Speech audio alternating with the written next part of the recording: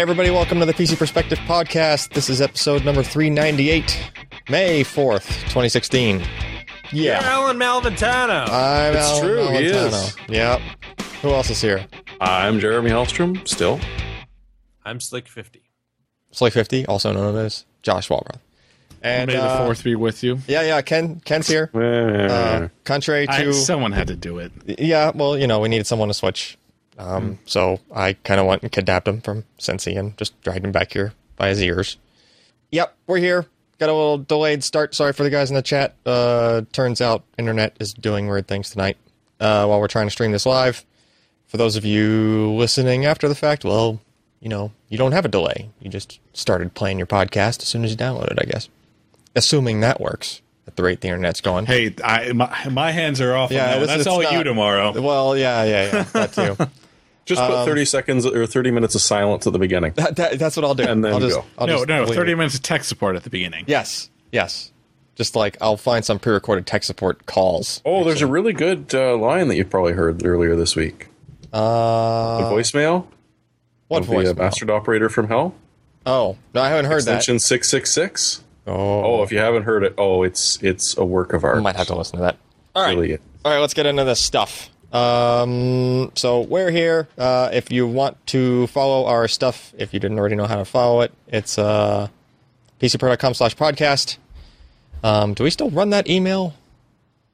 Dang. I still wouldn't have it. I wouldn't say we probably still have it. I think it's podcast@pcpro.com. I'm not sure if Ryan Just even plug checks it Ryan on anymore. Twitter instead. Yeah. Yeah, pretty much. That's like the new email. Get him on Twitter. Ping me on Twitter if it's storage stuff. Ping Josh on Twitter if it's hot dog stuff. No. Ping Jeremy on Twitter if it's news stuff. Ping Ken on Twitter if it's 3D printing stuff. All right. So yeah, twitter.com/Ryan Shrout, twitter.com/PCPer. It's where, we talk about the stuff. Tech stuff. So, might as well just jump right into it. Do we have to? Yes, we do. I guess we don't have a choice. If you go to pcpro.com/subscribe, we can tell you about when we hope that the show will start, subject to delays. You have to read fine print, which there is none. But we have a mailing list. It's a real simple mailing list. All we do is just simple blasts out like, hey, we're about to start recording either the podcast or if we have somebody in studio, or any kind of a live event that we're doing. That's all we use it for. We don't send anything else out. We don't ask for money there. However, we do have a Patreon. We encourage any and all donations to the Church of PC Perspectology. Yeah, that might actually be a thing. Anyway. No, it's the Church of Responsive Technology. Yes, I don't know. The name's still going like back and forth. We're accepting suggestions for the name of the church related to PC Perspective or technology or reviewing computer hardware or whatever. And for this time only, when you donate during the show, Ryan is actually going to have to read these out loud to his extended family. Yeah. So you won't see it, but you'll know something brilliant is happening. See, Yeah. that's kind of sad. Like, I would read them out, but I don't just have Ryan's email pulled up right here. So Why not? You worked for the NSA. I used to work for the NSA. Yeah, I said worked. Used to, yes. So that means that my buddies Yeah. are This reading is some Ryan's of your They should just backdoors be have been forwarding closed. it to you. That's totally legal, I'll just ask my buddies to forward it to me. Yeah. No, that doesn't actually happen. Oh, I'm sure. NSA people, believe it or not, have much better things to do than try to read any random person's email. And I speak from experience. All right, we got that done. We got the Patreon done. Week in review. Oh, looks like Josh is up first. What, you talked about Patreon We did. already? Was not paying attention? We talked about the Patreon. That's nice. Kind You'll of pay blew through attention now. Patreon.com/PCPer. There's one more plug. No, I think that's Become a patron of Patreon. of Patreon, of PC Per on Patreon. Okay. Okay. So, Josh, you're up. AMD. Me, you're up. AMD stuff. What'd you Major review? continent. Europe. What? Oh, yes. Yes. Major and continent. that too. What do you got for us, Josh? Been drinking some beer. No, I on the wish I had site. more. On the site. The review. No. You wrote a thing. How can one talk about tech without a little lube? You know what I'm saying? Beer is sufficient tech lube. Yes, I agree. Yes, and so is that fine Kentucky jelly. It's true. Very true. Yeah, anyway. I had the chance to review 2 APUs from AMD. These are based on the new Godavari Core, which is an improvement over Kaveri from last year. Godavari is a slightly optimized architecture. It has not changed anything in a dramatic fashion, but what it has done of the same essential performance for a lower TDP. So I had the 7860K, the A10 7860K, as well as the A8 7670K. Now these are 2 kind of higher end APUs that they have. The 7860K is interesting in that it runs from 3.6 gigahertz up to 3.9 and 4.0, depending on the motherboard. But instead of, say, like the Kaveri 7850, one of the first ones that we saw, that was running at 3.6 gigahertz to 3.9, that was a 95 watt TDP part. The 7860K, based on Godavari, essentially covers the same speeds in both CPU and a little higher GPU speed, but at a 65 watt TDP. So I was able to test this one as well as the 7670K, which is, again, a 3.6 to 3.9 gigahertz product. It's 95 watts TDP, but it only has, I think, 6 compute units, graphics compute units. Down from 8, right? So it's down from 8. So you've got 10 total when, AMD counts the 4 CPUs and then the 6 GPUs. But it's running at that same amount. It's got a little higher GPU clock, I think at 820, somewhere around there. So these are 2 products, I think $115 for the 7860K and around $105 for the 7670K. So I tested these against the original 7850K. The original Kaveri, released 1.5 years ago, I think. Or, I can't even remember anymore. And compared them against the i3 4330, which is a Haswell-based part on the Z87 motherboard, as well as the i3 6100, which is the new Skylake performing part based on the Skylake architecture and using for 2400 memory and a Z170 based motherboard. So we have kind of an interesting combination here of slower but still being sold Haswell parts, the brand new Skylake, as well as Kaveri and Godavari. And all of these guys are in between $100 and I think the i3 6100 is $126. So it's not hugely expensive, but it kind of depends on what motherboard and memory you get with it. But with memory right now, it's insane. You can get 16 gigs for $60, whether it be DDR3 fast stuff, 1866 and above, or DDR4, which these modules that I used were 2400 megahertz. Anyway, the AMD parts had some interesting issues when it came to CPU performance, and I was kind of surprised by how much of a difference in overall CPU performance we saw from the 4330, which runs at 3.5 gigahertz, and is Haswell again, not even Devil's Lake, or what, Devil's Canyon. Set up Devil's what? Canyon. Devil's Canyon, yes. And then the Skylake, which is the i3 6100, the difference between the 4330 and the 6100 was significant in CPU. It was impressive. Faster that CPU ran in pretty much everything. Yep. Certainly, you did get a little bit of a hiccup when it came to utilizing all 4 cores, because it's a dual-core, hyper-threaded solution, and AMD is a 2-module with 2 cores per module, even though they share an FPU, they can still do a lot of integer type work where, it's more of a full 4-thread product. So when you started going into applications that will actually utilize all 4 threads, the Kaveri and Godavari parts all perform pretty well with the 4330. So using 3 and 4 threads, they were very, very competitive with what Intel had to offer, but the 6100 was a pretty good chunk above. And you would especially see that with like Cinebench and others that are really heavily multi-threaded. Soft has some interesting results there that they're showing off.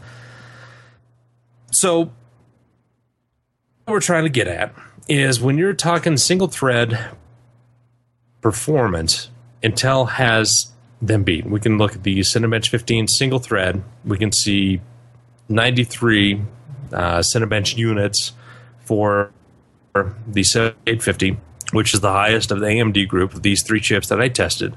And we can see the Haswell scores 139, and the Sandy Lake, we'll say, damn it, not Sandy Bridge. Skylake. Oh. Goes up to 157. I mean, it's a big chunk higher than what Haswell was able to do. I mean, Intel has done a lot of interesting work. When we go to the multi-thread test, we can see that AMD is a little bit more competitive with the 4330, but it still gets outclassed by Skylake. I mean, that's just an impressive architecture. But you are paying less for kind of across the board in terms of motherboards and supporting architecture than you are with Skylake. I mean, it's not much. If you were to take a high end, okay, let's just say this: the highest end FM Plus board is the Asus Cross Ranger. Wonderful name. Anyway, that's $149. The top end Z170 is about $300, I think. I mean, it's up there. Okay. But you can still get inexpensive Z170s for about the $90 price range. You can get A88Xs for about $10 less. So it's a big juggle of features and performance, but you can usually hit a little bit better sweet spot in AMD. But at the same time, you're going to get some really interesting technology from the Intel side. Usually they have built-in 3.1. They've got M.2. A lot of the FM2 Plus boards don't have these. What were you going to say, Ken? No, that was pretty much what I was going to say. Oh, okay. Okay. So it looks like once you get into the GPU stuff, though. Once into the GPU things, the tables turn. AMD has the better graphics part. Now, Skylake has improved things. Now, with the GPU, we see the half float shaders and the single float for AMD. It's the same amount. So obviously, we're not seeing support for the half precision that we see in some of the higher cards and what NVIDIA is really pushing with the deep learning type aspects. We look at the 4330, which is the HD 4600 graphics from Intel, and we can see that it doesn't support half precision. We look at Skylake, and suddenly they've got that support there. And so the performance of that matches the 7670, which is an 8 GPU compute unit. It's very, very well. And not only is it very close, but it exceeds it. Once we go into just what I think it's single precision. Gosh, 32-bit floating point FP32. Oh, then AMD has a significant advantage across the board, and that extends onto double float, FP64, and then their quad shaders, which I don't know if many people really kind of use because it doesn't work real well, as we can see by these numbers. Yeah. So Intel has improved their graphics, But overall, in GPU, AMD still has a lead. It would be nice if their next generation stuff, Bristol Ridge, handles the partial stuff. That would be really great because it would be handy for certain kind of workloads. Memory bandwidth, AMD's sitting around 14 gigabytes per second. Intel, they're just blowing them out of the water with in between 22 and 25 gigs. Now, when we look at gaming, we can look at Firestrike, Dirt Rally, doesn't matter. The results are pretty consistent here. When you want to do any kind of graphics work, whether it's a basic 3D application, it's a game, it could be a MOBA that are so damn popular now, AMD just is outclassing the HD 4600 and the HD 530, which is not only on the i3 6100, but it is also the integrated graphics of the i7 6700K. It's only when you go back into Broadwell that they have the not the E series, but the Iris graphics. Do we see them matching and kind of exceeding AMD in some of these applications? But if you look at Dirt Rally, now Dirt Rally it's a year old now. It was early access in April. It was officially released in December, and now it's a solid DX11 game. They've really tweaked the Ego engine, so it looks nice. It's got great physics, all these other really wonderful things about it. And we set it to 1080p with medium sets and ran the benchmark. AMD stuff ran, for the most part, above 30 frames per second. It was easy to watch. The Intel stuff, it just choked. Yeah, it's basically half. Like AMD is basically twice the graphics performance of Intel. I mean, it's a difference in actual usability and ability, and it's something that Intel has not gotten there yet. I mean, if the 6100 is still $10 more than the 7860, it's on par with the 7870K, which is faster still than the 7860. So, I mean, if you are buying this for somebody that that doesn't do like video encoding, doesn't care about really, really super strong per thread performance. I mean, they're running internet applications. They're running Word. They're not going to notice a difference in most usability cases. But they're going to notice a huge difference if they go into any kind of 3D graphics. And this is where AMD really kind of excels and does well in price per dollar with their APUs. And they are still a significant factor in here if anybody wants to do anything kind of fun that involves 3D graphics. So this is the one that AMD hell in. They've continually put their latest generation of graphics technologies in their APUs, and they've kept that up to date over a couple of years, and they've had really good results for integrated graphics, and they continued to have stayed ahead of Intel pretty much at every price point. So that's positive. But again, you're giving up single core. Overall quad core performance is not great, but it's competitive, and the price is competitive, and you get really good, well-supported graphics as compared to what you have with Intel, because Intel still has some significant driver problems when it comes to new applications out there. And that's something to keep in mind if you buy your aunt, uncle, mother, father, whatever, a low-cost APU setup. They're going to be able to play pretty much everything and have good driver support from AMD. So that's good. Power and overclocking. This is kind of interesting because, again, the 7860K, the Ganavari part, is a 65-watt TDP. And if we look at the power and overclocking setup, we know that at idle, everybody's kind of the same except for Skylake, they're significantly lower than pretty much everybody else. That's the load graph. So if you scroll up and go to idle, you can see everybody's pretty much the same except for Skylake. That's kind of impressive how they've cut that many watts out. But the Godavari 7670 and 7860 are, again, lower than the 7850, and this is all on the same motherboard. Then when we go into load and scroll down, we'll see some interesting results. The 7860K is about on par with 7850K. It's a little bit slower. I believe that APU tends to throttle a little bit more, so it doesn't stay at a higher speed for longer than the older 7850K.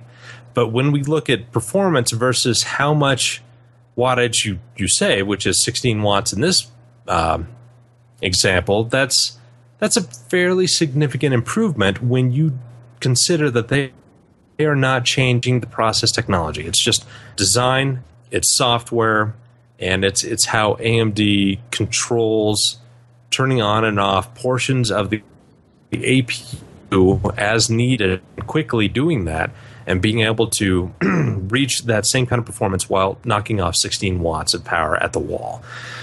But then we look at Haswell, which is faster in Cinebench, which is what I use to test the load, and it's 73 watts. And it's even worse when we look at the 6100, which is much more powerful in Cinebench in both single and multi-thread, and is pulling over only 63 watts. So until AMD gets a better process technology available to them on APUs, or with Bristol Ridge, with the excavator cores and the more extreme kind of optimization that they've done there, we're not going to see them get on a more level playing field with Intel. So overall, Godavari is a nice refresh. It's something that AMD needed. It's something the OEMs that support AMD need. It refreshes their line, gives them new products. The top end 7890, I believe, is like a 4.1 gigahertz to 4.3 gigahertz product, still running in that 95 watt TDP. Plus, the GPU, I believe, is running at 850 megahertz. So it's a much faster part overall. I mean, we're talking about 15 to 20% performance in any kind of 3D graphics and compute stuff like that. It's a big jump. So Godavari is the 7670 is fast on CPU, but of course, because you've got 2 less GPU units, you're going to kind of fall behind a bit in graphics, but it's not that bad. But it's also, I think, $15 lower than the current 7860. So that's a positive.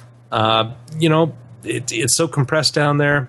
You're going to have to mix and match, figure out what's important to you, and you can make a decision. So far, AMD doesn't have a bad choice in there. Certainly, if you were going to add an external graphics, well, not external, but a standard graphics card, and you want to do it for gaming, you want to look at Intel. But if you're going to have that APU do everything, it's going to do perfectly fine. It's going to excel at graphics. It's going to do fine in CPU. And so, it's a solid release by AMD. All right, cool. Was that long enough? My throat's kind of raw. Yeah. Yes, okay. Yes, it was. All right, next up, Maury took a look at a ECS Z170 Claymore motherboard. Thankfully pointed the right end away from his face. Yes, you wouldn't want a Claymore going off in your face. Pretty cool looking motherboard. Black on black kind of color scheme there. Let's see. I mean, most of these motherboard reviews are pretty much the same at this point. Yep. Well, this one did have a couple of tweaks. Yeah, I know that he saw an issue with, yes, keep scrolling down. I know. He goes there's overkill. one of them. He goes overkill on the cool. Well, I think that. Oh no, keep going. That one fit. No, it didn't. Well, it cleared Keep the RAM. scrolling. It cleared the RAM. What it did not clear was the GPU. That is not fitting. Yeah, so if you put a GPU in the first slot and you have you'd kind of consider that isn't that 140 millimeter cooler? Isn't that the size of the fans on that cooler? I don't think it's 140. I guess 120. Those are just 120s? Yeah. I think so. Those seem pretty big. I don't Yeah. know.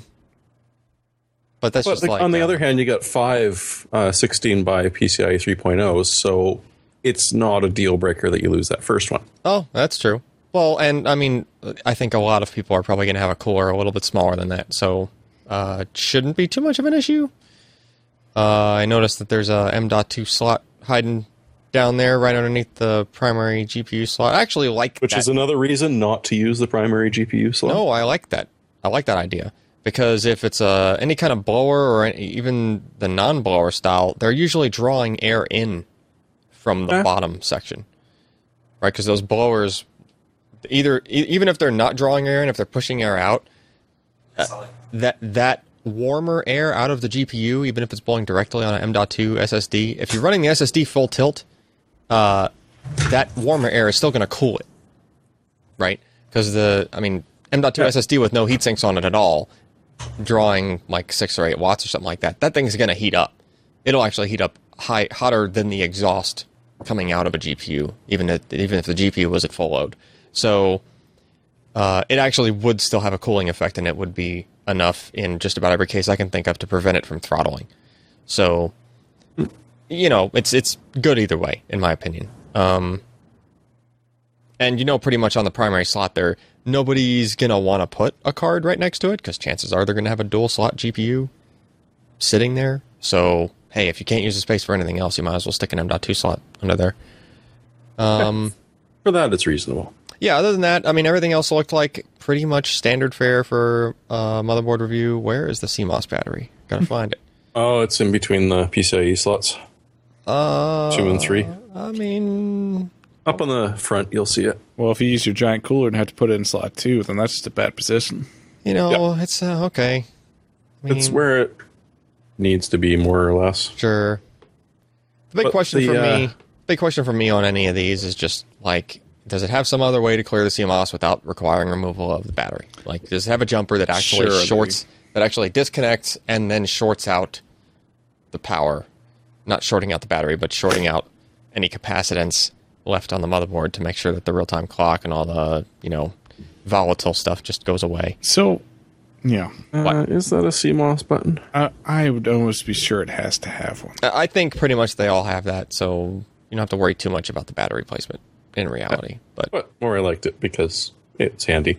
Yeah. There is one thing you won't like about this board. That is a super flat board. Do you notice how few components are on that damn thing? Yeah, it's very barren. Which is, what was the verdict on this? Was it a kind of a low price board? Is that what's going on? It's about 140. Decent for 170. Yeah, it's not too bad. Yeah, for C170, that's all right. Yeah, not amazing, but not horrible, and it's got a nice feature set. But the one thing he did find was kind of flaky were the SATA controllers. That's weird. Port 2, he was getting well over 500 megs a second. Okay. Port 4, just over 400. That makes no sense whatsoever. It's a little weird. Port 4. And you know what? They got rid of the shield. Oh, I can't even get rid of the shield.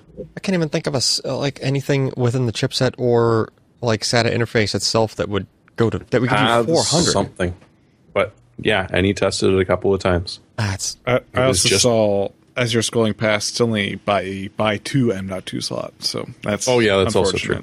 You sure he wasn't talking about? Hold on, SATA port 4 performing considerably slower than with the same drive attached to the SATA port 2. Yep. Huh. I'll send it to you. That's got to be to the bottom of this. It's got to be something, probably firmware. I would hope firmware correctable for this board's sake, because that's just not something you hear happens with like SATA ports at least on Intel boards. They either go the full speed or they fall back to 3 gigabit, which would give you 250, not like 400. That's like in between both speed grades, which is just not something that is a SATA standard. It's a bit weird. Yeah. Weird stuff. All right, well.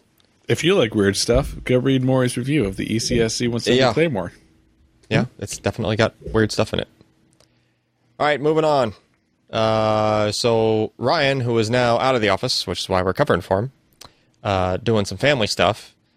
Before he went to said family stuff, pretty much pulled like 2 all-nighters in the office and tried to do frame rating with a new set of games on like a selection of different GPUs to include the Radeon Pro Duo.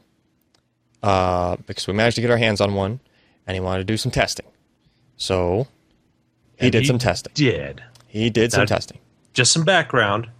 Radeon Pro Duo is essentially 2x-nanos put together on a single PCB. So it means it's Fury X, fully enabled chips, but they're running at the lower speed, lower TDP. They're connected via a PLX chip. And in theory, you should get really good inter-GPU communication because there's one hop in between when you're doing XDMA, if I understand this correctly. And unfortunately, AMD still has some crossfire issues. Now, they had promised this card quite a while ago, probably about a year, 9 months, and it just never materialized. We saw PCBs and mock-ups of them. We thought, well, this looks like it's a product that is about to be released, but it just kind of get put back, and we weren't entirely sure why. Didn't have a whole lot of communication with AMD as to the reason behind this, even though the Fury X and Fury and the Nanos were selling well. They seem to be keeping the market nicely saturated with them at the price points they're offering, so there weren't any extreme shortages. But we were kept promising this dual GPU part based on the Fury GPU. Finally, we received the announcements that they were going to offer this, the Radeon Pro Duo, and it was more of a professional card of people who will be working on VR as well as GPU stuff that can utilize that power, and they're going to sell it for $1,499, or Johnny Shee would be extremely happy. $1,499. Thank you. So the negative there is that is the cost of 3 nanos. That is essentially the cost of 3 nanos, because a nano right now is about $500, right? Yeah. If not a little bit lower on sale. Yeah, it does save you some space. Don't get me wrong. You're putting, and you do, and you get the nice water cooler. Yep. You got the nice dissipation. Yep. All those things are fantastic. But we have a series of problems. Now, we had a limited amount of time to be able to get this out before Ryan, obviously took time for vacation, which I totally understand. Yeah, he wasn't able to do the full round of games that he intended to be the new full round of games. Yeah. And unfortunately, had some problems with the areas that AMD is really pushing. One, DX12. Measuring the games is really, I hate to sound like a current social justice warrior, but it's problematic. Yeah.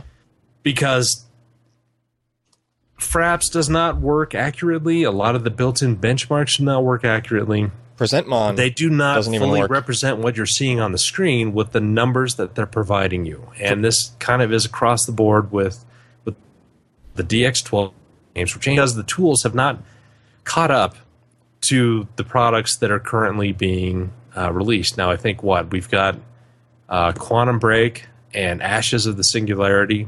Yep. Tomb Raider has a DX12. And Gears of War Ultimate Edition. Yeah. Yeah, and we all know how well Gears of War Ultimate Edition runs. Well, we all know how well Quantum Break runs. What's that?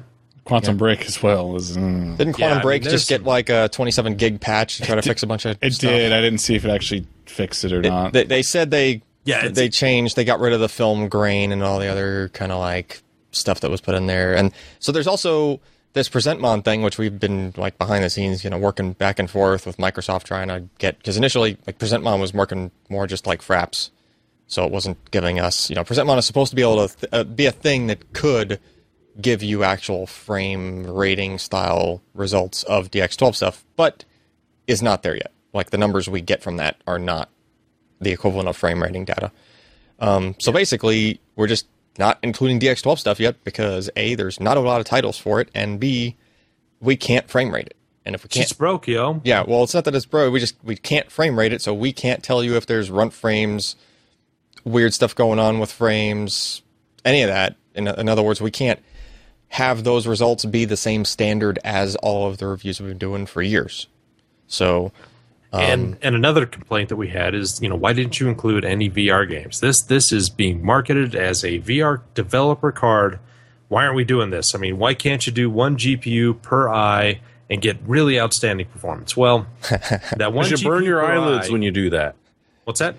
You burn your eyelids when you do that. You're not supposed to put your eyes right up to the card. You shoot your eyes out, kids. Not good.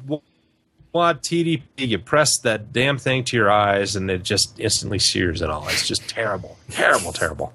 But the things you see for that second, yeah. So that's not something. That's not something. I mean, neither side can do that.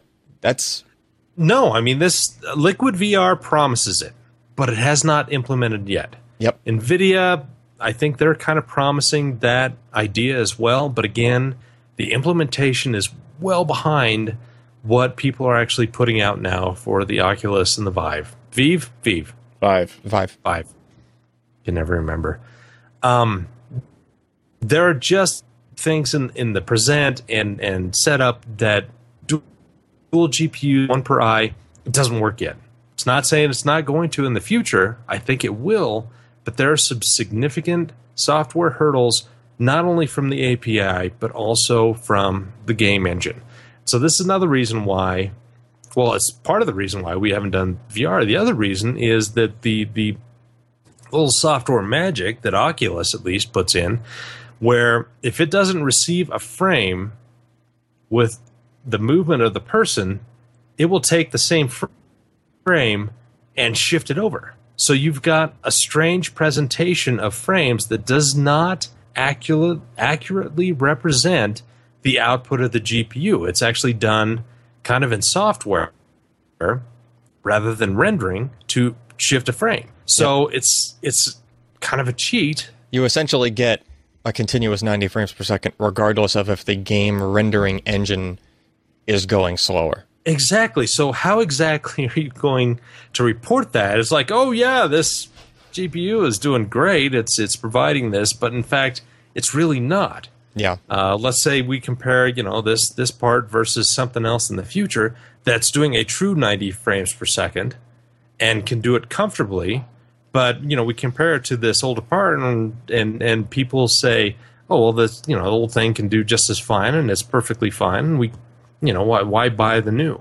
Yep. Well, because the new one's actually more accurate. It's doing the work that you're pushing to it. Yep. It's not going through kind of a software hack to give you a false illusion of movement and a change of frame, when in fact it's just shifting those pixels to 5, 10 pixels to right or left, and giving you a new frame present. Yep. So overall, this card performed about how we expected. I mean, it's about 2 nanos worth of crossfire. Yeah, if you look at the results, it's literally like 2 nanos. Like it's either the black and the green lines on that chart very there. Close. The 2 nanos will probably go a little bit faster because they're not throttling as much.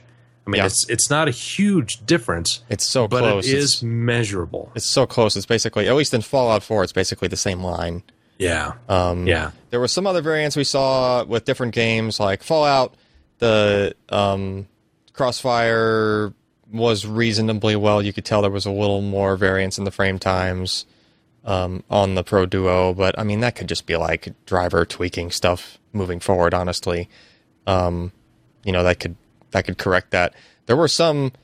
So here's a valid reason for frame rating. Yeah, right here. that's a great way to show it. So, and this is something that did not apply to the Pro Duo at all. It wasn't an issue with the Pro Duo, but it was something that we noticed on the R9 295X2, and it was this really weird out of order thing. So this was the side of a building, and we can't really we could have put video in it, but it's much easier to see just in this still frame. But basically, that kind of tear, that weird tear, which was actually an out of time frame. Yeah, because that's supposed to be teal, blue, green. Yeah, it's supposed to cycle blue, through. teal. Like if you have a tear of something that's motion, in this case, those posts in that front of that porch were moving from right to left. If anything, they should have just been staggered. It should have just been like a zigzag, not a one of them is in the past versus the two, or one of them is in the one of them's in the future versus the top and bottom that are in the past. Like that was weird. It's like it just decided to draw kind of newer in the middle, and it was really, really disturbing if you just watched it. Like he was just like holding forward to walk through the scene, and I was just like, whoa, what was that? And we went back and looked at the results, and sure enough, it was actually throwing errors that we don't normally look for in like the frame rating results, and we had to like go back and step through this and then go and recheck all the other cards just to make sure that none of them were throwing that same kind of error, and they weren't. So we actually discovered an issue that card had with Fallout that we might have actually missed even the first time we reviewed it, which maybe Fallout wasn't out then. I'm not sure. What definitely was not. Yeah. So this is the kind of stuff that like you have to test it this way. Like Fraps wouldn't pick this up. It would just, it would basically just give you more. Yeah. So and it'd say the frames went up.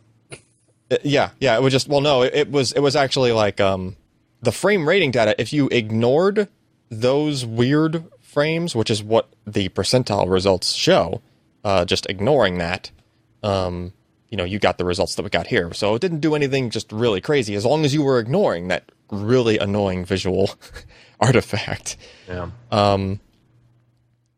And also something else for just like, you can't frame rate VR yet. You can't use Fraps. You don't know if Fraps is capturing what's going to the headset or what's going to, what's the name of the screen that gets put on the regular display for you to, it's a viewport or something? Yeah, we'll call it It's that. just like, there's kind of a screen that other people can look at the computer display and see what the person in VR is actually seeing. Sometimes that's not necessarily it's not the same It's not scene. representative. Very rarely is it the Very same. rarely is it exactly what's being seen by either eye. Sometimes it happens to be like the scene drawn in one eye, but missing some of the overlay stuff. Sometimes it's just a completely different camera. Yeah, sometimes it's a different camera. There's some games where you can actually, like Job Simulator. You can actually, within the VR space, you can grab the camera, which is the point of view being displayed on the screen, and move it around the space. So there's actually a third eye, so to speak, being drawn in a completely different place. So it's like, it is a nightmare to try to capture, and even that is operating at a different frame rate, potentially, than what the VR headset is doing. So, yeah, it's just, the VR stuff is coming along, and all I can say is so are the tools to try to even evaluate it at all. And yeah, it's kind of a nightmare. And we can't, it's not even close enough to something where we can accurately review it, and especially do, like, comparisons from one card to another with something that's such a moving target right now. All right, so let's see. I'd say within the next 5 months, we're going to start seeing the tools needed to do an adequate job for at least DX12. I'm not sure how we're going to get around some of these VR issues. Yep. Just because they've got so much stuff working in the background against getting solid numbers for these products. So bear with us. We're doing the best we can, but overall, it's a good performing card. It's Nano Crossfire. Yep. And it's got the negative of Crossfire. Crossfire, as implemented now, does not have as widespread support as SLI. And I know a lot of people may be mad at that. Crossfire has improved, especially with the XDMA stuff and the latest generations of products. There have been big jumps. AMD is paying far more attention to this than they did in the past. And as reviewers, we need to expose the weaknesses. So as consumers, you know what the issues are, and the company knows what the issues are, and the company can work to fix these things so you as consumers can get a better product.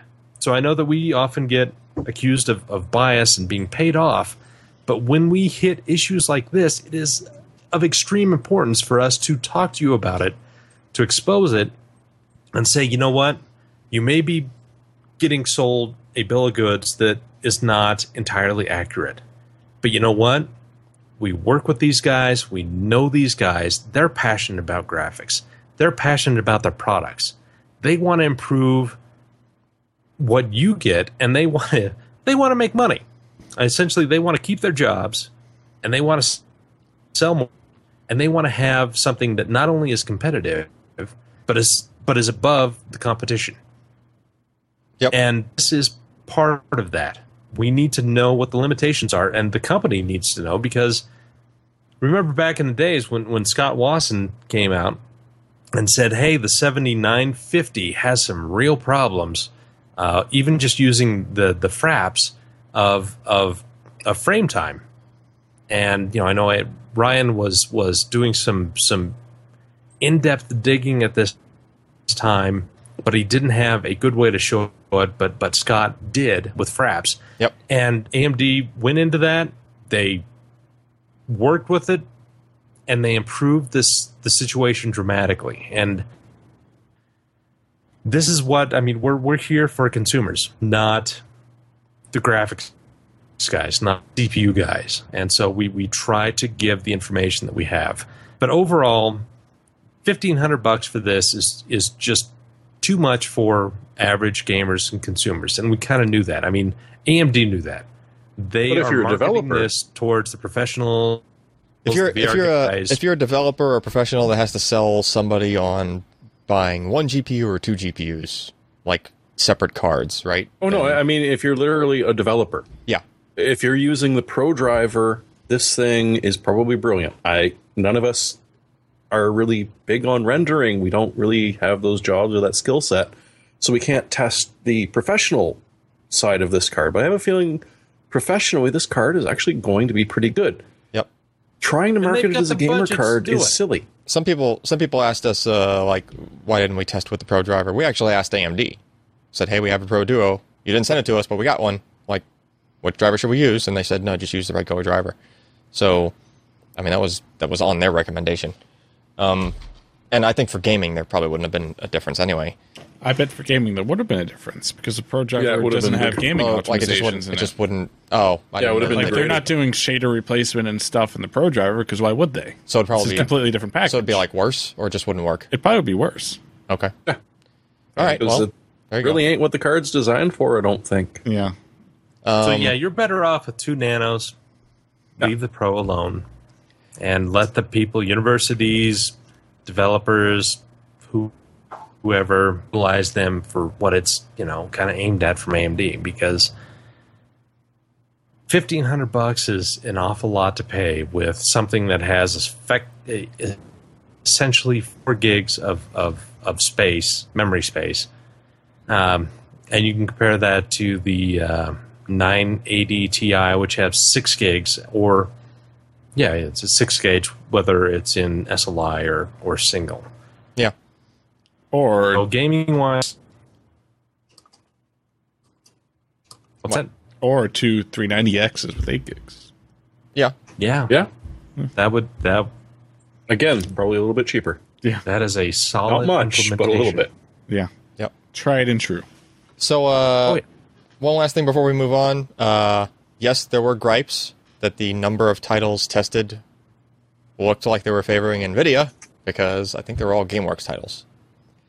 And I will tell you this, and even really, Ken's, Tomb Raider's a GameWorks title? Even Ken's like, well, it's just, I don't think there were any, AMD-specific titles. Tomb Raider ain't an AMD-specific one? I don't remember which way this one fell. I don't remember which way that one falls. But here's the thing.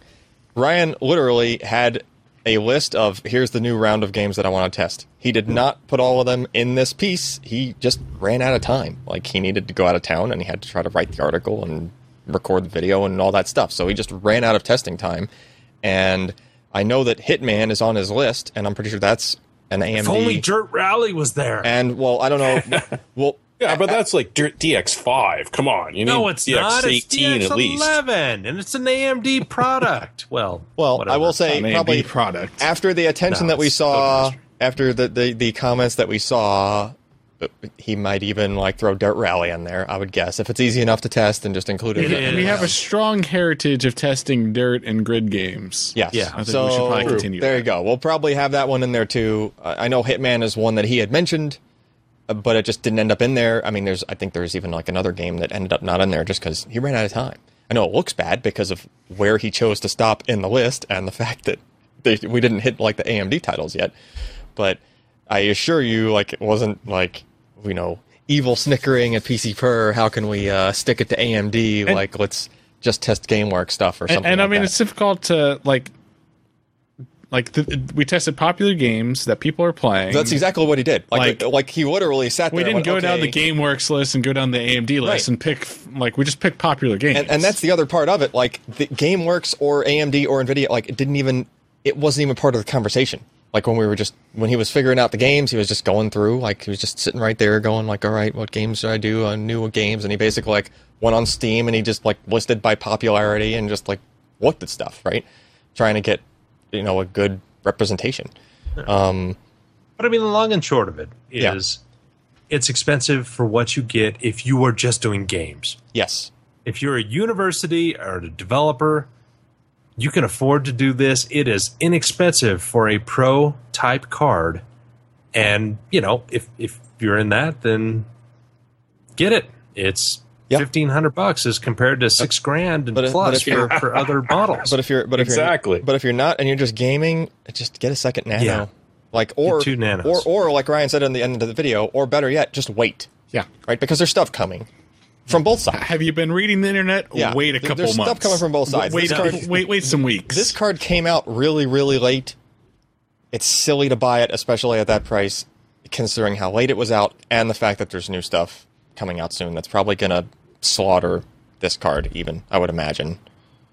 New process nodes, exciting stuff. Yeah, I mean, it's going to be. I'm not saying single GPU. Give and take GPU. there. I'm not saying the next single GPU card is going to beat this dual GPU card, but like it's going to be faster for a single GPU and like faster than And a not Nano. only that, but it's going to be seriously more power efficient. Yeah.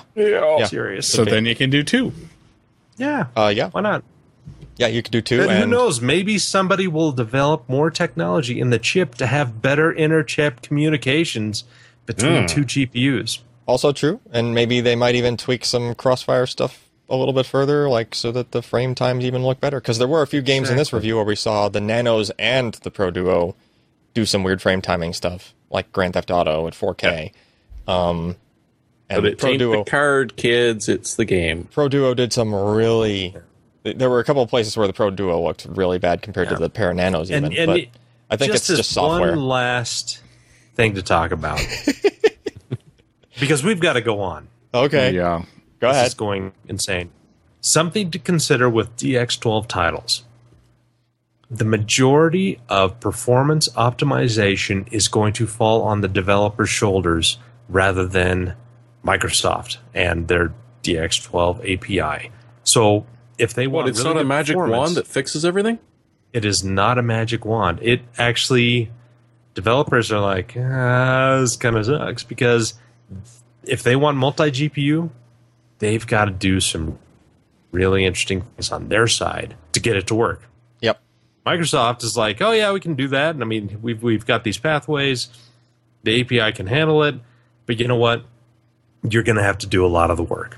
And this is the price of having a, kind of close to the metal API is if you want the advantages of these things, you're going to do the work. So it is, it's not a magic wand. It's not a silver bullet. There's going to be a couple of really interesting years of development and learning before DX12 really comes to fruition. And this kind of leaves, just as a side note, an interesting gap for Vulkan to come in and possibly take advantage of. But they've got to sell developers on that as well. Yep. So anyway, that's the Radeon Pro Duo. It's an interesting card. It's expensive.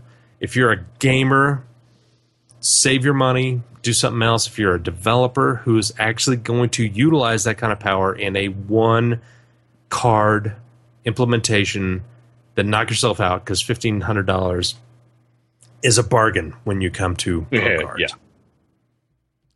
All right. So, enough of that stuff. Talking about enough GPUs. On to some storage stuff. So, I'm a big fan of those 5.25-inch bay hot swap, like front panel hot swap things, where you can just swap in SATA SSDs at will, right? Real easy. Don't have to open up your case to get to the SATA SSDs. And I, even though it's as silly as it might sound, I still use SATA like in my home system. I'm still using SATA in the office system here. Like all the M.2 samples that we have here, they are not plugged into anything right now. They're just sitting on my desk. Anyway, that's not to say that they're, slower by any means. The system is noticeably more snappy. It's just that I just personally don't need to go that fast quite yet, I guess. I'm not really loading them down that badly. Especially since I'm just like writing articles and using Google on most of my machines these days anyway. If I get back into like hardcore gaming and stuff like that, maybe I'll have to upgrade to M.2 myself. However, since I kind of like this hot swap stuff, Icy Dock caught my eye with a couple of Tough Armor. One of them's a brand new release. The other one's been out for a few months. Icy Dock Tough Armor. These are a mouthful. MB998SP-B for black. So the 99 is like a series, and then 8 means it is 8 bays. And then there's another one that is a 993 SK, which is a slightly different drive tray that's used in it.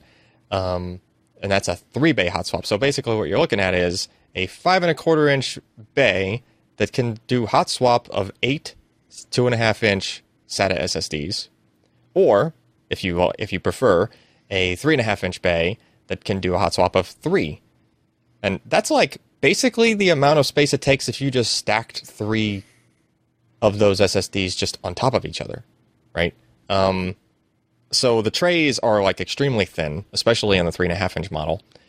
They are, even though they look the same or similar from the front there, they are actually different trays between these two models. There are some models that you can do cross-compatibility with the same kind of a tray along the Icy Dock line, but just not these two specifically mixed together.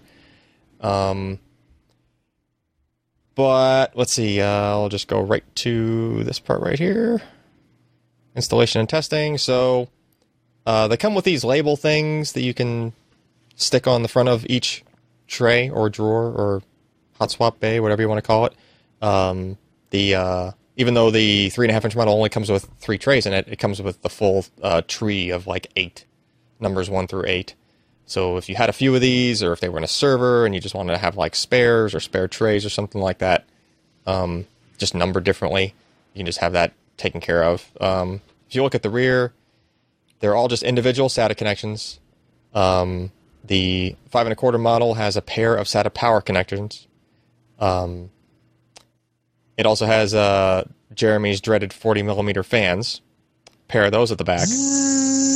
No, that's the thing. They're only like, I think they only spin at like 5,000 RPM. They're basically inaudible. They're very quiet. You just spent too much time on a submarine. You can't hear it anymore. No. They just don't have any kind of real whine to them. It's more of an air sound than a fan whine. But that said, if you're putting SSDs in there that are not really drawing a lot of power and your case is fairly open and you already have other airflow going on, they left the fans connected just through standard fan connectors at the back, so you could just yank the connectors, and if you really wanted to get ambitious, you could probably just unscrew the fans and just remove them. So, I mean, that's just an option for if you really wanted to do that.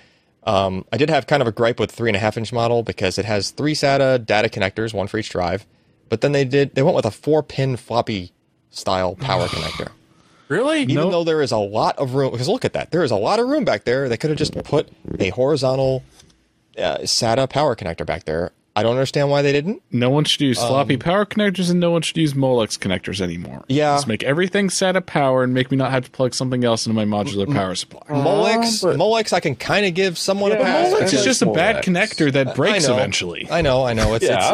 It's So? just you just shouldn't use that anymore. But at least that's easy to find. Like, here's the example: the power supply that I had on the storage test bed, which is kind of a recent power supply, it was modular, had a bunch of cables in the box. Not one of them had a 4-pin floppy connector. Because why would it? Exactly.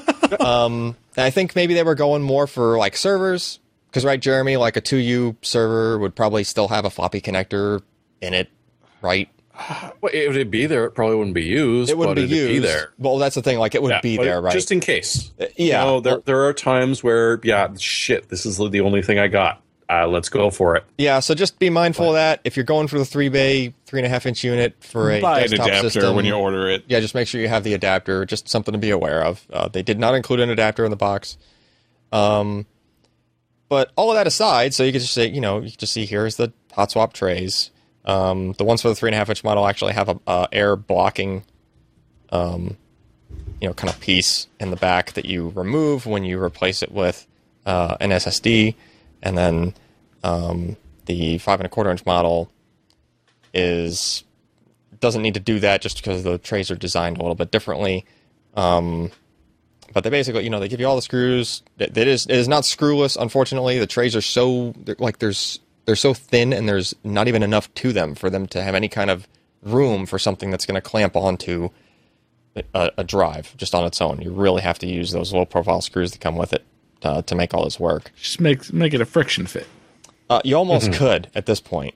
These things are so ridiculously thin as far as like where the drives are sliding into. And you have to use, I don't want to say low profile, but you have to use 7mm SSDs for both of these, which is pretty much what you get now if you get an SSD. That's the standard height. But if you have some older SSDs, not going to fit. And then this is just what they look like lit up. I just had something in bay 8 of one and bay 3 of the other one, and you basically get a green light for when the drive is installed, and then activity just gives you like a flash of that light. So pretty easy to tell you have drive activity, and also handy, right? It's individual drive activity, which is not something you would get just from your motherboard hard drive activity LED.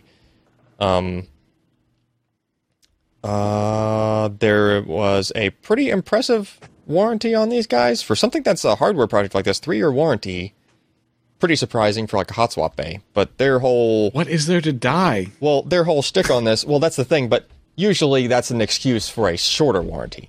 Yeah. Right. Like a computer case. What kind of warranty do you see on a computer case? Like, even though there's nothing to die, it's usually like a 1-year warranty or maybe even like a 90-day warranty. I don't think companies go crazy on warranties for that kind of stuff. This falls into that kind of category, yet it has a 3-year warranty. So, their advertisement and their whole thing on this is like, oh, it's super tough, and like they actually run it over with a car, like in their product pictures and stuff. Of course they do. And another review site actually ran it over with like an SUV, like one of these, and like no problem, didn't even bend it or anything. And so it's really, nice design, steel construction, it's very durable. I don't know why you would need to bash the front of your computer that badly, but if you did, this would probably just kind of shrug it off. So the pricing is a little bit kind of server enterprisey. That 3-bay model is $65. The 8-bay model is $120. It's cheaper than I've seen even smaller number of bays in the same model with like even things that I've bought. Like I remember paying like $150 or $160 for like a 4-bay hot swap 5.25-inch thing, and this holds twice as many for less money. So, pretty decent. You could have got $15 off if you ordered this right when I posted the review back in April, but it's not April anymore. Sorry. So I gave these things editor's choice because if you have any need for hot swap in a front panel, like this would just be like the default way that I would go at this point.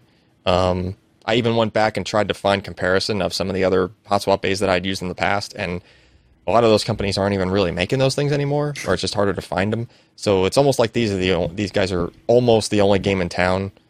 I know Supermicro does make some. There were some people in the comments that mentioned that, but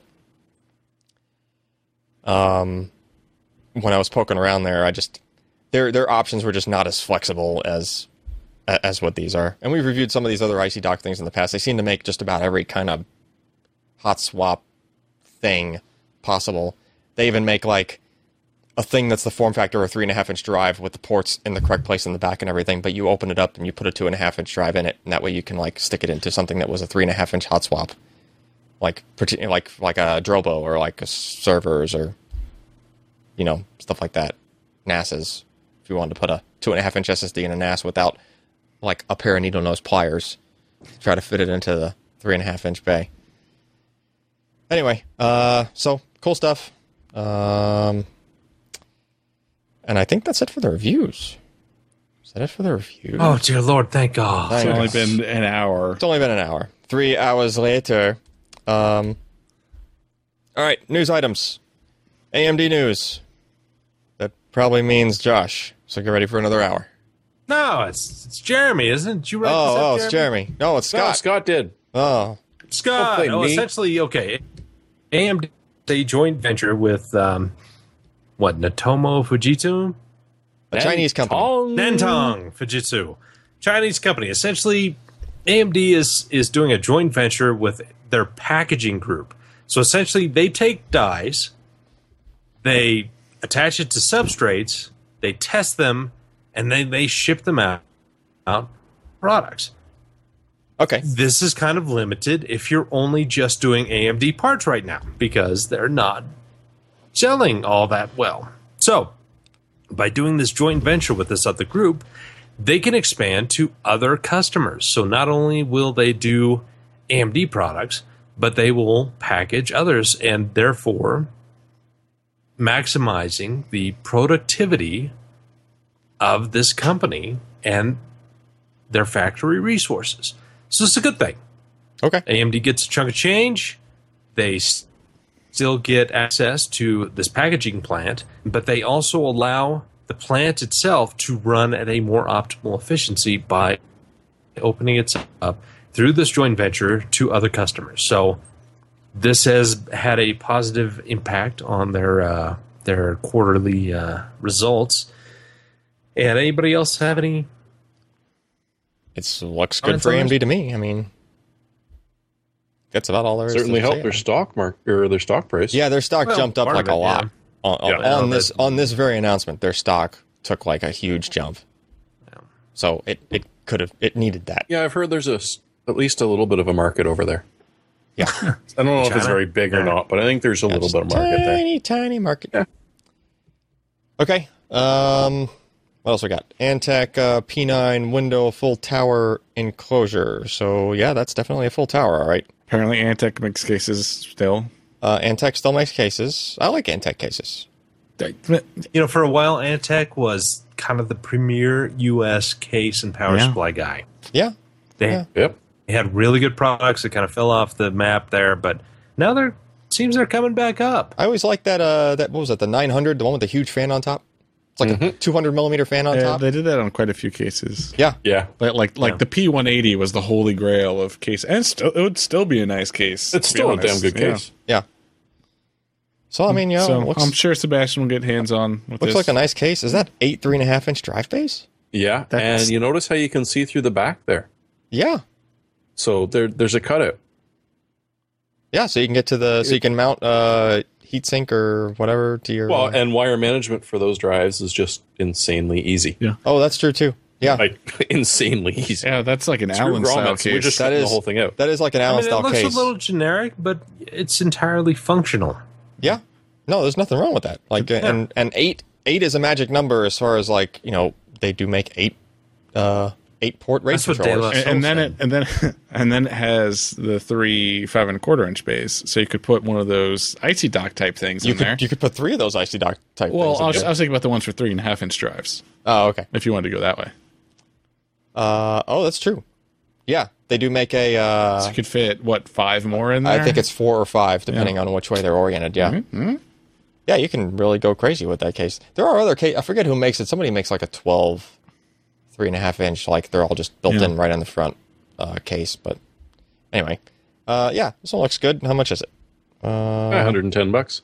Yeah, Yeah, that'd Pretty be cool. Pretty cool. Yeah. yeah. We'll see what Sebastian says. It's like the wires come pre-managed, or at least the fan ones. Oh, it's got a fan controller in it, I guess. Yep. Huh. Nice. I like that. I like Cool. that they're just building the fan controllers in the cases these days. Everybody needs to do that. All right. This next one, it's entirely Jeremy. Oh, it's Jeremy. Yeah, You this one was reported my on it. fault. Although, according to the commenters, it doesn't matter because there's not a single one of these monitors. It's like 78 by 32 display ratio. None of them are 16K. None can do below 1 hertz refresh rate or above 8,000. So obviously it's useless. But for the sane people on the planet, having a huge list of the FreeSync monitors from AMD, which now include the response ranges and the panel types, is really nice. Yeah. Well, So the ranges are necessary because they what was the name of that feature that did the frame doubling from AMD? Frame rate compensation. Compensation? Low frame rate compensation. Low frame rate compensation. Yeah. Okay. So that's the thing. If you click through that link to the AMD site, we can show the list, and they say it there. I think it's low frame rate compensation. Yeah, it's LFC, but I think it's low frame rate compensation. There you go. Low frame rate compensation. And Yeah. then if you scroll down to the list, Scroll to monitors. yeah, tab. the I have to monitors click tab. on something? There's that. Go down. Yeah, you have to click on Scroll down. monitors. There's the tab. It says monitors. Monitor products. Where? Monitors. Products? Monitors. No, Up. Where are you going? Oh, It's an orange. Monitors. okay. Congratulations. There's the list. It's a little hidden. All right. So it's nice to see. I mean, Oh, and they give you a reference, checkbox. Okay, this is what I was more concerned about because, like, my thing was, well, there is a multiple that you have to be within from the low to the high of the display You've in got question. 48 to 75. It's not going to do LFC worth a damn because It can't double. Yeah. If you It's double. Yeah, if you double 48, you get higher than 75. So it goes from too low out of the range to too high out of the range. So So if you're doing 30 to 75, arguably useful. I do like how they're just flat out open here, and they just gave you a checkbox. You don't even have to do the math. They're just like, can this monitor do LFC? Yes or no? Checkbox or no checkbox? I am a little disappointed to see that it's looking like around 50-50 here. Whoa, Yeah. why are there all these... Well, oh, wow. There's way more of these displays that have a range that is not doubleable than I thought. I like LG. I think is there's a a good lot of chunk of 1080p why. displays. Yeah, but wow, that's like, there's an awful, I just thought it was some of those like ultra wides that had that funky range. No, if you scroll off LG, it gets a little bit better. They just didn't do it for a lot of theirs, but 40 not a to great deal better. 75 is not horrible because you can adjust your image quality to hit in there nicely. Oh, sure. It's just when you get into these I'm just disappointed because really bounces down. I'm just That disappointed it's because gonna I was have like, an issue. my initial reaction to when LFC came out was like, oh, now FreeSync is like equivalent to G-Sync on most of the monitors. But now I'm scrolling through the list and it is not. Right? Yeah. Like it's not Now, as many some as of I this was is out of hoping. date. Sure. Like they added this, but a lot of those monitors are like it's hard to say exactly where Thrax got the information from. Was it the FreeSync program? Is it from the display manufacturer themselves? Is it a best guess? Because I mean, some of them are out of date. It doesn't seem to apply to any of the new patches that we've got, or to the panels which can be overclocked. So there's a little bit more information that can be put in, but just having this as a basic reference is wonderful. Yeah, it is possible. I think even if you overclock, the LFC thing might actually work. I think so. I If think you can that's the case. overclock high enough to get double. If you can or not underclock, for lack of a better word. Yeah. Because some monitors will go on either direction. If you can get Yep, that a little bit 2.5x lower. Some of them ratio both go that they both want. ways. Because they want 2.5x for LFC. So if you can get that, I think it just kind of flips it on. Yeah, Starts doing it. So, and I mean, It'll good work place to to be done, start. but a wonderful start. and sure, it's still you can't get down to 1 frame per second with LFC, sure, because But it only who doubles. cares? It only doubles so many times. Holy cow! But that's- is this a great piece of reference? Yep. Yeah. for It's like a anybody looking decoder. for Oh yeah, exactly. yeah. No, that's good. I wish we had this for G-Sync. Yeah, it'd be nice if NVIDIA would do something like this. Eh? We should just put one together. No. Remember that happened last time you built a decoder? One? Yeah, the SSD decoder became a freaking mess. Too unwieldy. Look at how many displays are on this thing already. It's Yeah, already exactly. unwieldy, and some of the information's already out of date from what some of the people were saying. So, all right. Well, either way, Neat it's a stuff. step in the right direction. Yeah. It's a good thing. Good on Right. them. And you know what? AMD, because they are in the underdog, they really are forced to be more consumer-centric. And this is a positive. And hopefully we can see that expand into other areas. Yeah. All right. But moving on. What's next? Jeremy, what's this about the Linux people leaving Windows or something? Well, that was just a teaser. They're not actually going to Linux, but boy, did it annoy people in the comments. The big news, which a lot of people picked up on, is the first time in forever, Windows dipped below 90% of the market share. This is pretty damn big. This is a chink in what has been previously invulnerable armor. It gets even more fun when you actually dig into the actual numbers that net market share put up. I had a good conversation with a guy over email about it and found out interesting things like last month. There was a huge chunk of Windows 3.1 machines that suddenly got started up. That's pretty funny. Lord only knows why. Somebody turned on a bunch of old ATMs. Or just a something. But the big thing is that 88 point a bit, 2.4, something like that, of the desktops running right now are running Windows OSs. Cumulative. That is ridiculous. Like, this is not something Microsoft has ever had to face before. They're going not necessarily towards Linux. Linux actually saw like a tiny little drop, but they had a big spike last month. Older OS X is seeing a little bit of a jump. So things that are not captured by this, because there are still people out there running some interesting little operating systems. Chrome is going to be a piece of that. Saw a big jump. They're almost 9% of the market. It's something we've never seen before. It's interesting to see if this is just a little blip or if this is something that we're going to keep going. But I encourage you, I linked to the Slashdot story, which then goes to the net market share link. And just looking at these numbers, like, it's a weird world out there in Microsoft. I actually really like to tell you this because I've had a bad day today. You boys better smarten up a bit because things aren't as golden as they used to be. Shouldn't every I'm gonna keep an eye on it. Shouldn't every PC with the Windows 10 anniversary just count for a Linux install now? Bash doesn't count. It's got an Ubuntu. It's run like you can run. Yes. Yeah. I mean, Yeah. It's got it. But You can just grep stuff and... No, I don't know about that. It's the Well, full you can't grep. Ubuntu subsystem running. It's not just Bash. Like you can run no, grep, it's you can not run just GCC, Bash you sort can of do running on Really? top.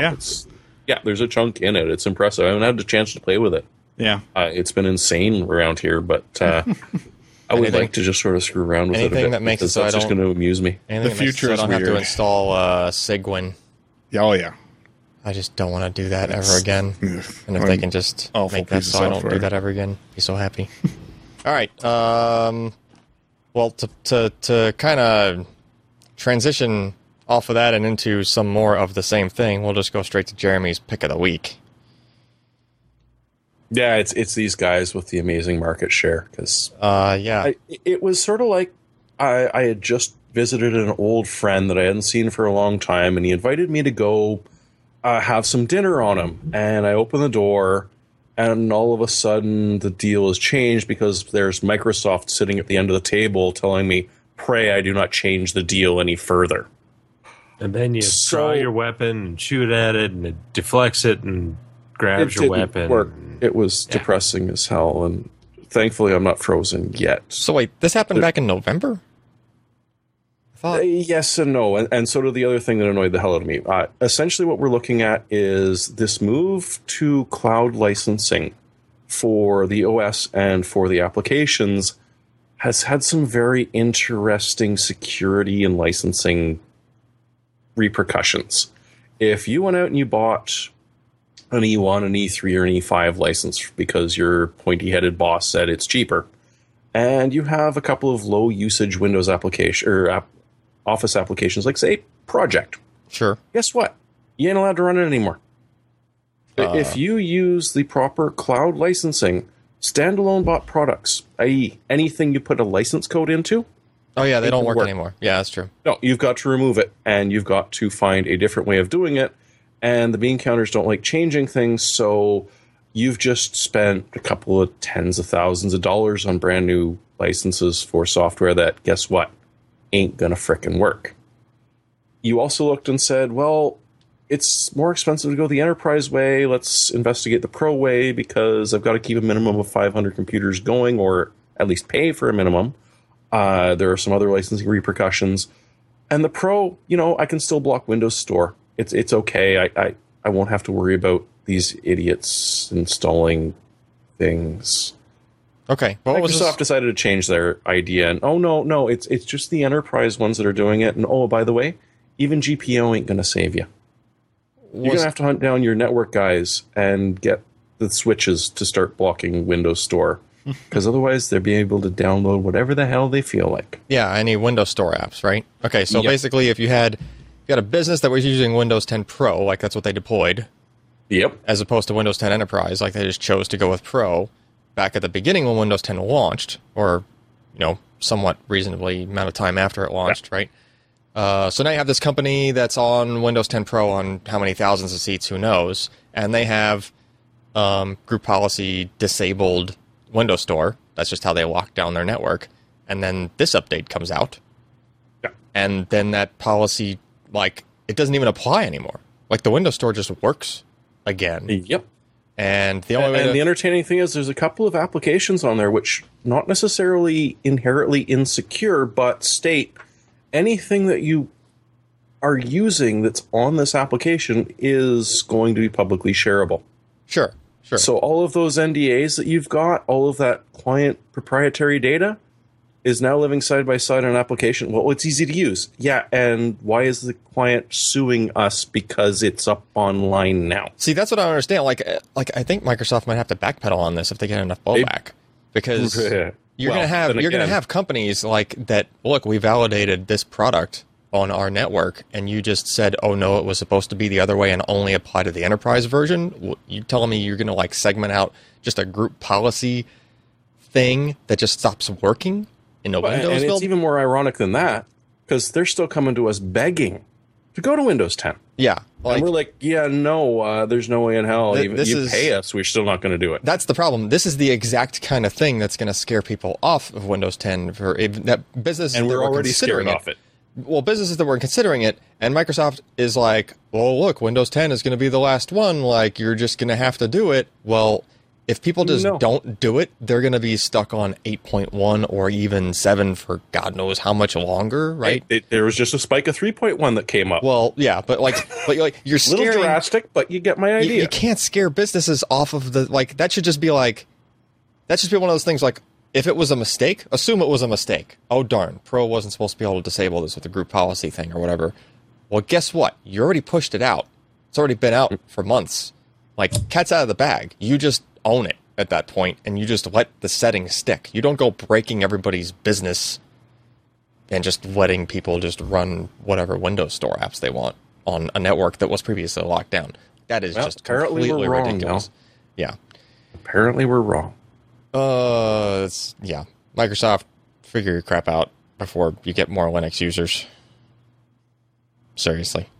Anyway. All right, so there's that. Next up, Josh.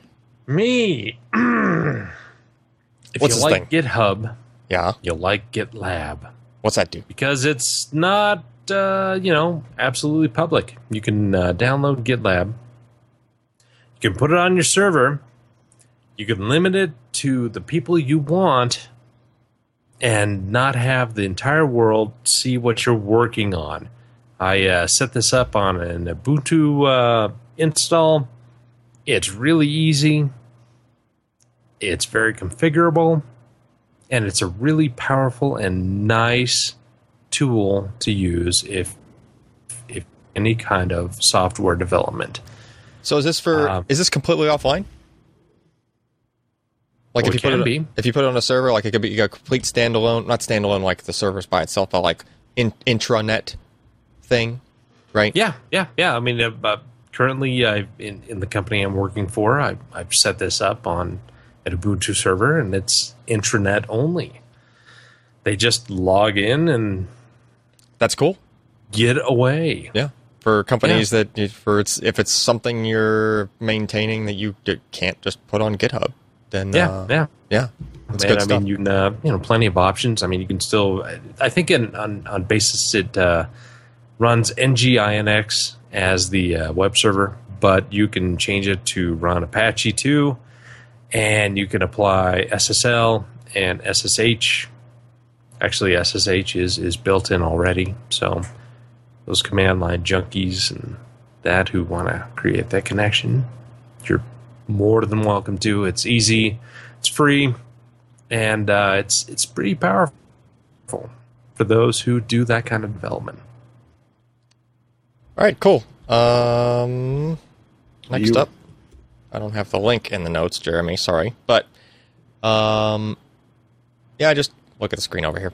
So, Anker, who makes all the... We're always talking about Anker crap like USB chargers and all sorts of cool stuff. I believe your pick last week was Anker USB cables. My pick last week was cables, and then turns out they're making like iPhone and like just smartphone in general or tablet, real like glass screen protectors, which is kind of a sticking point of mine. I don't like a screen protector that's like a gummy, plasticky kind of, I thought you liked it sticky. No, that like self-healing stuff is great for like scratches not showing and stuff like that, but it sucks for like, it just doesn't feel the same as the glass that comes on the thing, right? Usually it's a much harder glass surface or some kind of Gorilla Glass that's kind of partially plastic or whatever. Regardless, it's not that just gummy stuff that your finger just kind of drags across, right? So if you're going to put a screen protector on something, and in my opinion, I like to go with something that's an actual piece of very thin glass that overlays onto the surface of that thing. Feels the same as the original product, except it's protected because if it gets scratched, well, it's the outer glass that gets scratched, right? And not only that, but these things they're selling for like 9.7-inch iPad Pro model from these guys, like $10. And like, 5.5-inch smartphone size ones from them was like running closer to $5. So like $5, you can have an actual glass screen protector that basically is just the same. Yeah, as a screen. that's significantly cheaper than the last time I looked at them. Yeah, I think it's just, from what I saw, it's the Anker ones that seem to be really cheap. Yeah. Even compared to the competitors. So they came into the market somehow, and they're just undercutting everybody. So good on them. I like that. And that's my pick. And then I guess that's it for the show, so we can wrap up. So don't forget, pcpro.com/podcast is where you're going to find the show that I hopefully figure out how to edit and post tomorrow. And Good luck on that, Alan. Yeah. Godspeed. Yeah, I did it semi-solo last week. I'll see if I can cover Phil Ken's... Thanks, Ken, for showing up and helping. Yes. No problem. Well, thank Ken for You are appreciated. doing the cha-cha with us tonight. It was quite the cha-cha this week. Okay, it was. Yes, it was pretty bad. Like, if I was trying to set this up solo, I'm pretty sure it just would not have happened. Been like, sorry, Ryan. We have no internets. Twitter.com/Ryan Strout, Twitter.com/PCPer, or Twitter.com/Malmontano, or Josh D. Walrath. Josh D. Walrath, or Jeremy Hellstrom. make it easier. Or Ken_Addison. or you had to be Right. difficult. Well, someone took it. Someone took... It's not my fault. Someone took You your can name. harass that guy, maybe. I don't know, but Yeah, all right. All right. Yes, that's it. With that, I'm Alan Malmontano. I'm Jeremy Hellstrom. I'm Josh Walrath. Oh, he said it like Ken was supposed to say his name. Mm-hmm. Yeah, but Ken didn't. and good riddance. Oh, okay. He really quits now. We've all just disgusted him. All right. He did the mic drop. Good night, everybody.